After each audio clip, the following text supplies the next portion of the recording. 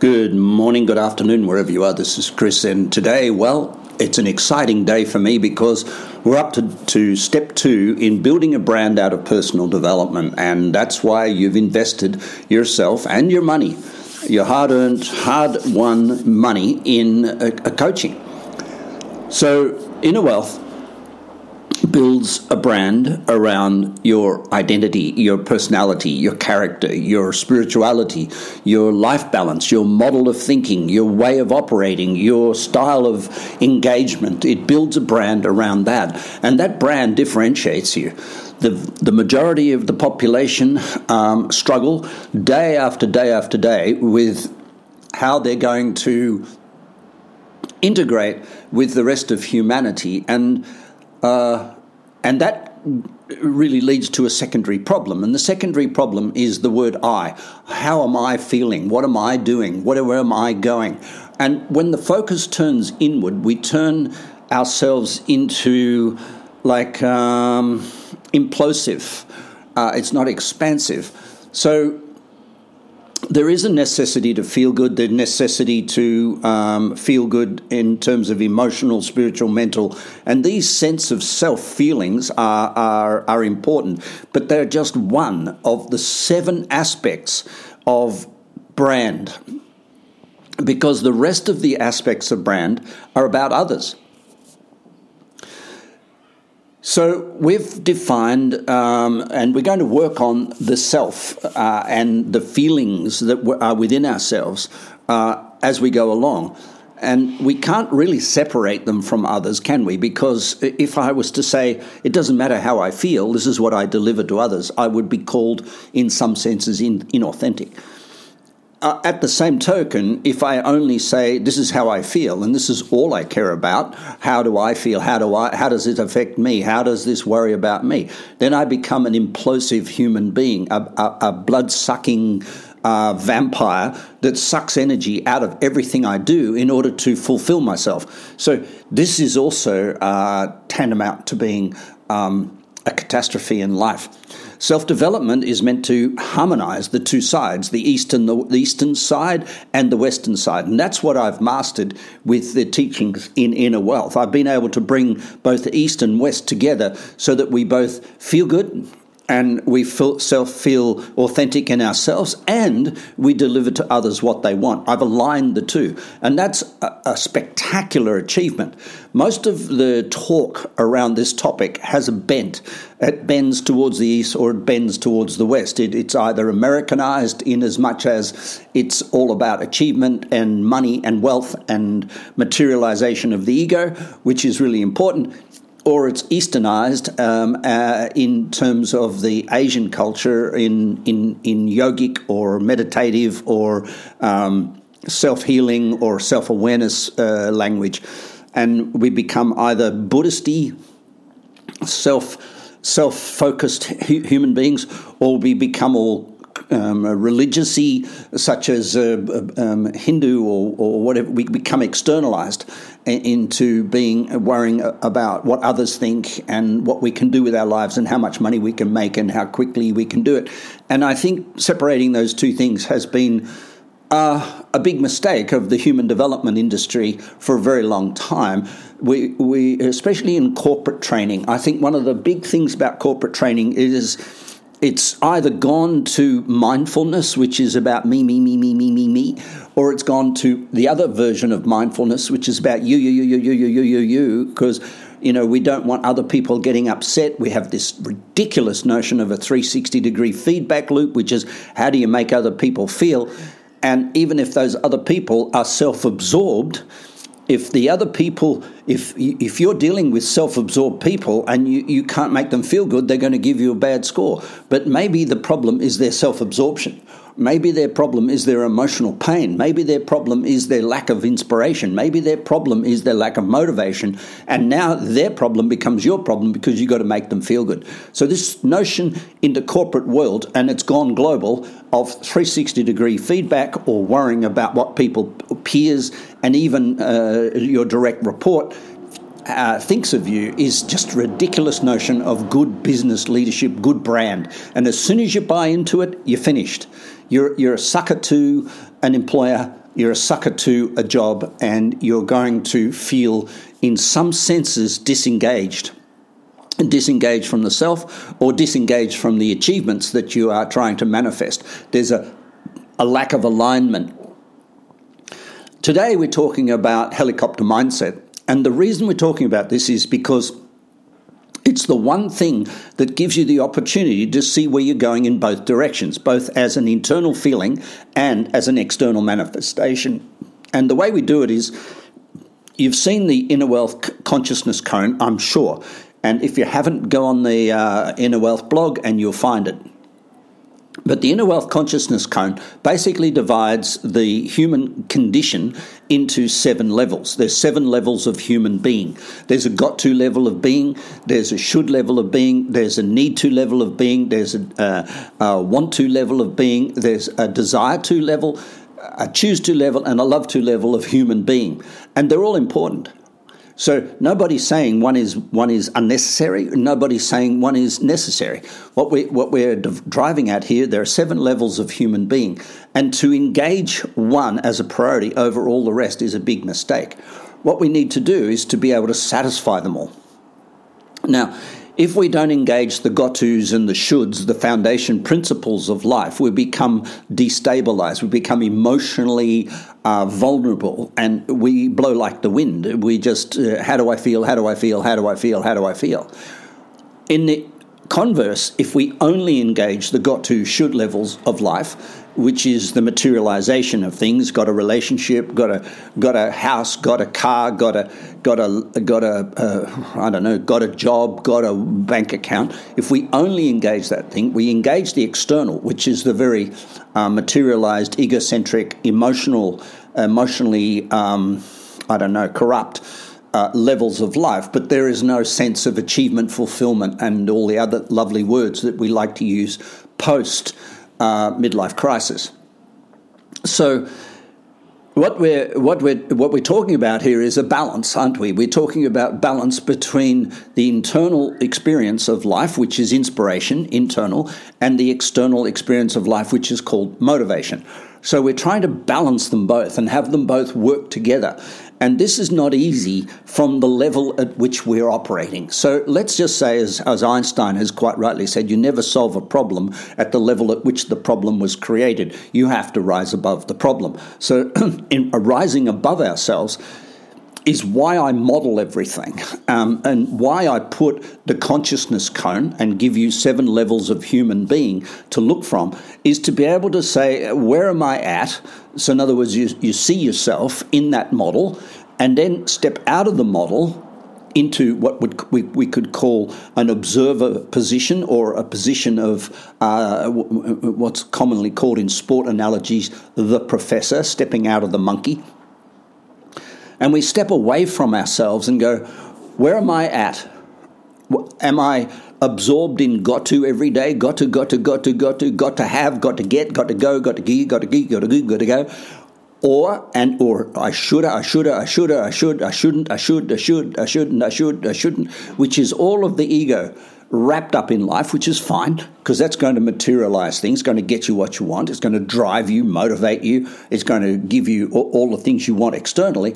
The unfortunate part about this gotta, and the shoulda, and the needa, the unfortunate part about that addiction is it's disqualified the whole internal process of being connected, of being engaged, of being inspired, of feeling fulfilled, of feeling acknowledged, of feeling confident, of feeling all the things that are really important in order to sustain the external motivation. So the inspiration's on the inside, the motivation's on the outside. And if we're only in a motivational state, driving towards our end goal, what we could be doing is causing ourselves cancer, causing ourselves depression, causing ourselves mental health problems, getting addicted to the things that substitute for the inspiration on the inside, such as food, getting addicted to sex, getting addicted to substitutes like greed, and getting addicted to spirituality in order to survive a life in which we are not inspired, but we are motivated. So the reason we create this consciousness cone and we have that planted firmly on our desk so we all remember it is to be able to observe ourselves, and this is called the helicopter mindset. The helicopter mindset is also, once we get used to that observer viewpoint, which is in another language separate, we're also able to take any situation we're in and run it through a script, run it through a process. And that process is called the emotional shower. Now, the emotional shower has some people thinking at a very early entry level to self-development think the emotional shower is to shower off your emotion. We call it pig poo boots, to get rid of the work stuff that's accumulated, the emotions and feelings and thoughts and other people's energy, so we don't drag shit into the house and permeate our whole home with our work toilet. But the fact of the matter is, the emotional shower has a bigger reason and a bigger purpose in life. And the bigger purpose it has is that anything you do an emotional shower well on elevates you away from that thing so that you can observe it from on high. Now, you can't manage anything you're in. We know that for a fact. So if you're in a situation, let's say you're doing a project for somebody and you're working really hard on that thing and you need to lead that project, there's no way you can do it while you're doing it. You're in it. So trying to lead yourself is like trying to smell your own farts. It's you kind of like get used to them after a while, after 15 seconds, they say. And next thing you know, you can't detect what's going on, and people walk in the room and go, "Whoa, what's that?" And you go, "I have no idea. What are you talking about?" And of course, you've got used to it after 15 seconds. And after about 15 minutes working at your own intensity on a job you're working on, you get used to the corruption or the disruption or the model that you're working on, and there's no sense of objectivity to it. And that's what a leader does to you. So your boss is meant to be objective in observing you do your work and tell you, look, you could do it a bit here, you could do a bit there, yada, yada, and give you some feedback that helps you do your work better. So we need to be able to self-lead because we want to build a brand out of ourselves. We don't want to build a brand out of something that someone else at work dictates to us. So building a brand out of your self-development means that you must be able to, on a regular basis, helicopter view yourself. But not only you in the consciousness cone, but anything you're working on, because anything you're working on that you have a lopsided perception of will stress you. If you have the perception that doing a great job on this particular project is going to be all good, then you're going to get a big surprise and a big shock and a big disappointment, and that's not leadership. Leaders aren't surprised. Leaders never get shocked. Leaders never go into risks that they don't see the downside and the upside of. So great self-leadership and great management of a project means that you've done an emotional shower on that project, which means you're in charge of you. So there's sort of like a separation, the observer and the doer.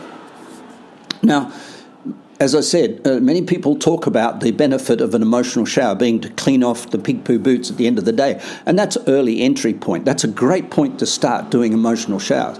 But for those people, and there are some, who have continued to do them past the point where that process of emotional showering on the way home from work becomes automated in the back of the brain, they continue to do it on every project, every person, every disruption that comes to them. They run it through a 4-column process. And I have some clients who've got thousands and thousands of note pages in notebooks that they do 4-column emotional showers on things all day, every day, because what they're trying to do is stay above the problem, and they're building a brand out of their leadership.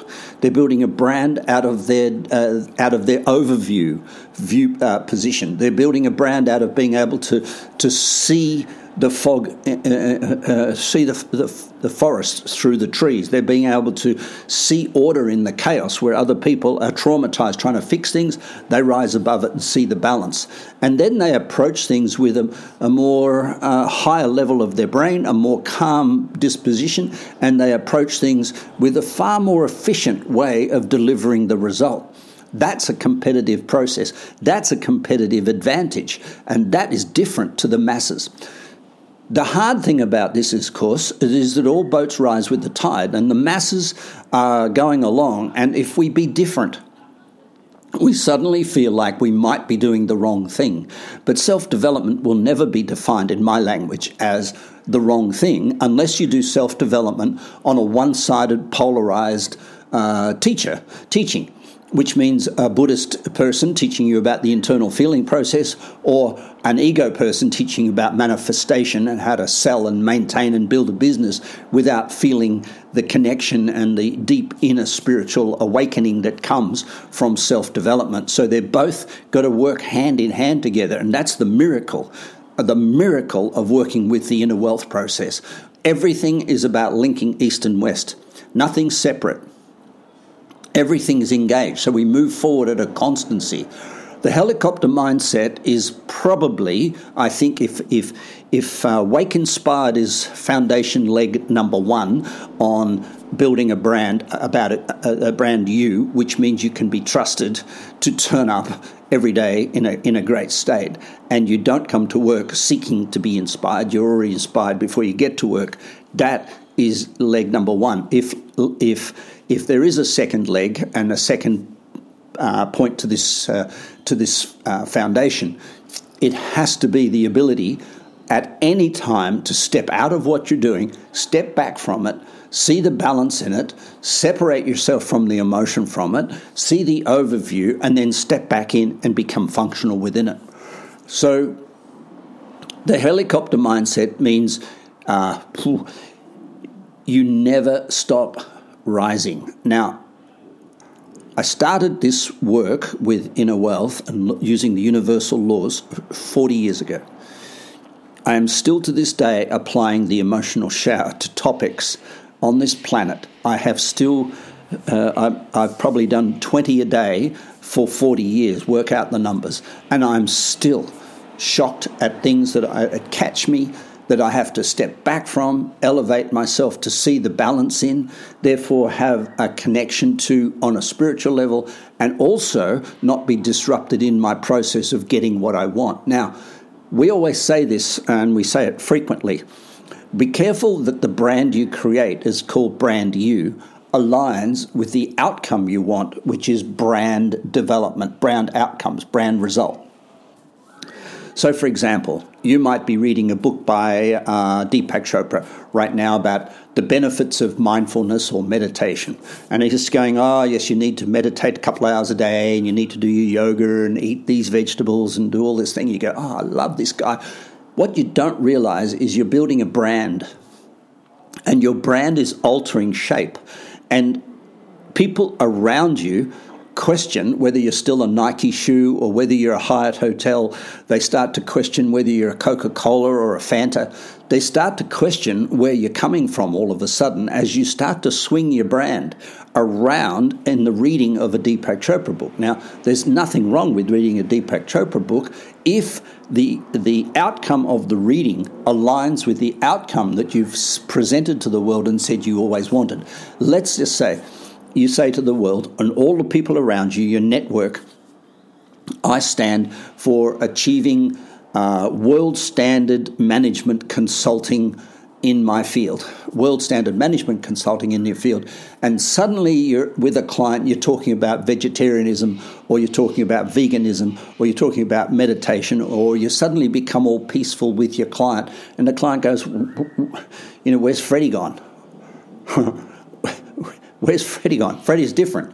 And Freddie's not different. He just she has just read a book. And the book is telling Freddie to act different. And now suddenly the action and the behavior doesn't align totally with the outcome. Not necessarily doesn't align with the outcome, but it doesn't align with the outcome stated to the particular person that is delivering the results we want. So, for example, if we've got clients and we're management consulting and we're delivering to that client a strong, stable core of business acumen that causes the result they want to come true, and we deliver that acumen in a concise, summarized, accurate way with validation and proof. And all of a sudden, we start being all peaceful and calm and being a little less accurate, a little less stoic, a little less mindful about how we deliver information. We become more emotive and a little more soft and a little more fluffy. All of a sudden, we swing our brand. Now the question is going to be to the client, who is the beneficiary of our brand, as to whether this brand, the new brand, is going to get them what they want, and that may be complete harmony, or whether the shift of brand is tolerable. Everybody knows the story, and for the danger of boring you, I will repeat it.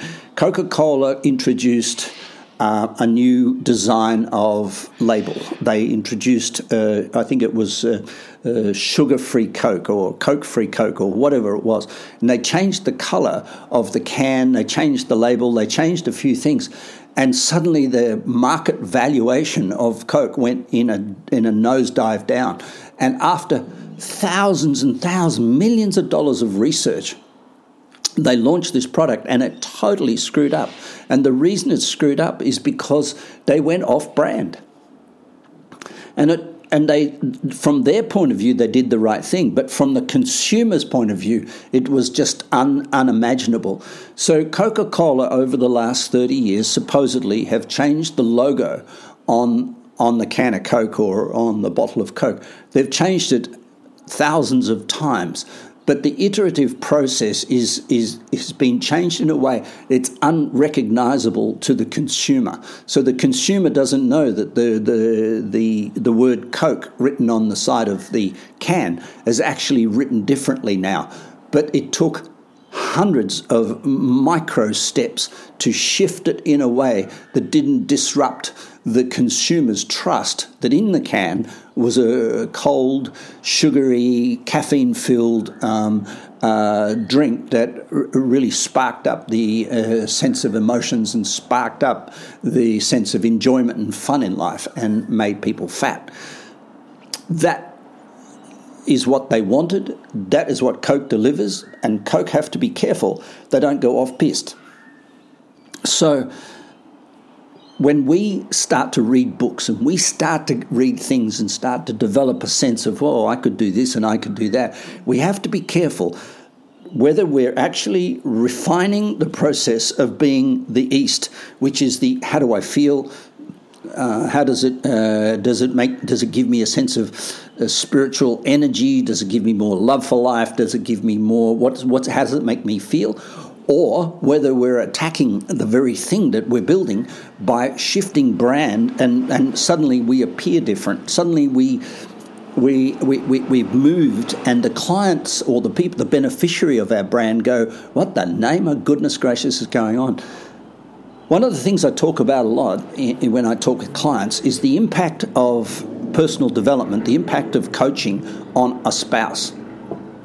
So if somebody comes to me, I do a 30-day challenge, and a 30-day challenge is quite a long time to do the amount of work that I do in 30 days. It used to be a 3-day weekend workshop or a 2-day weekend workshop.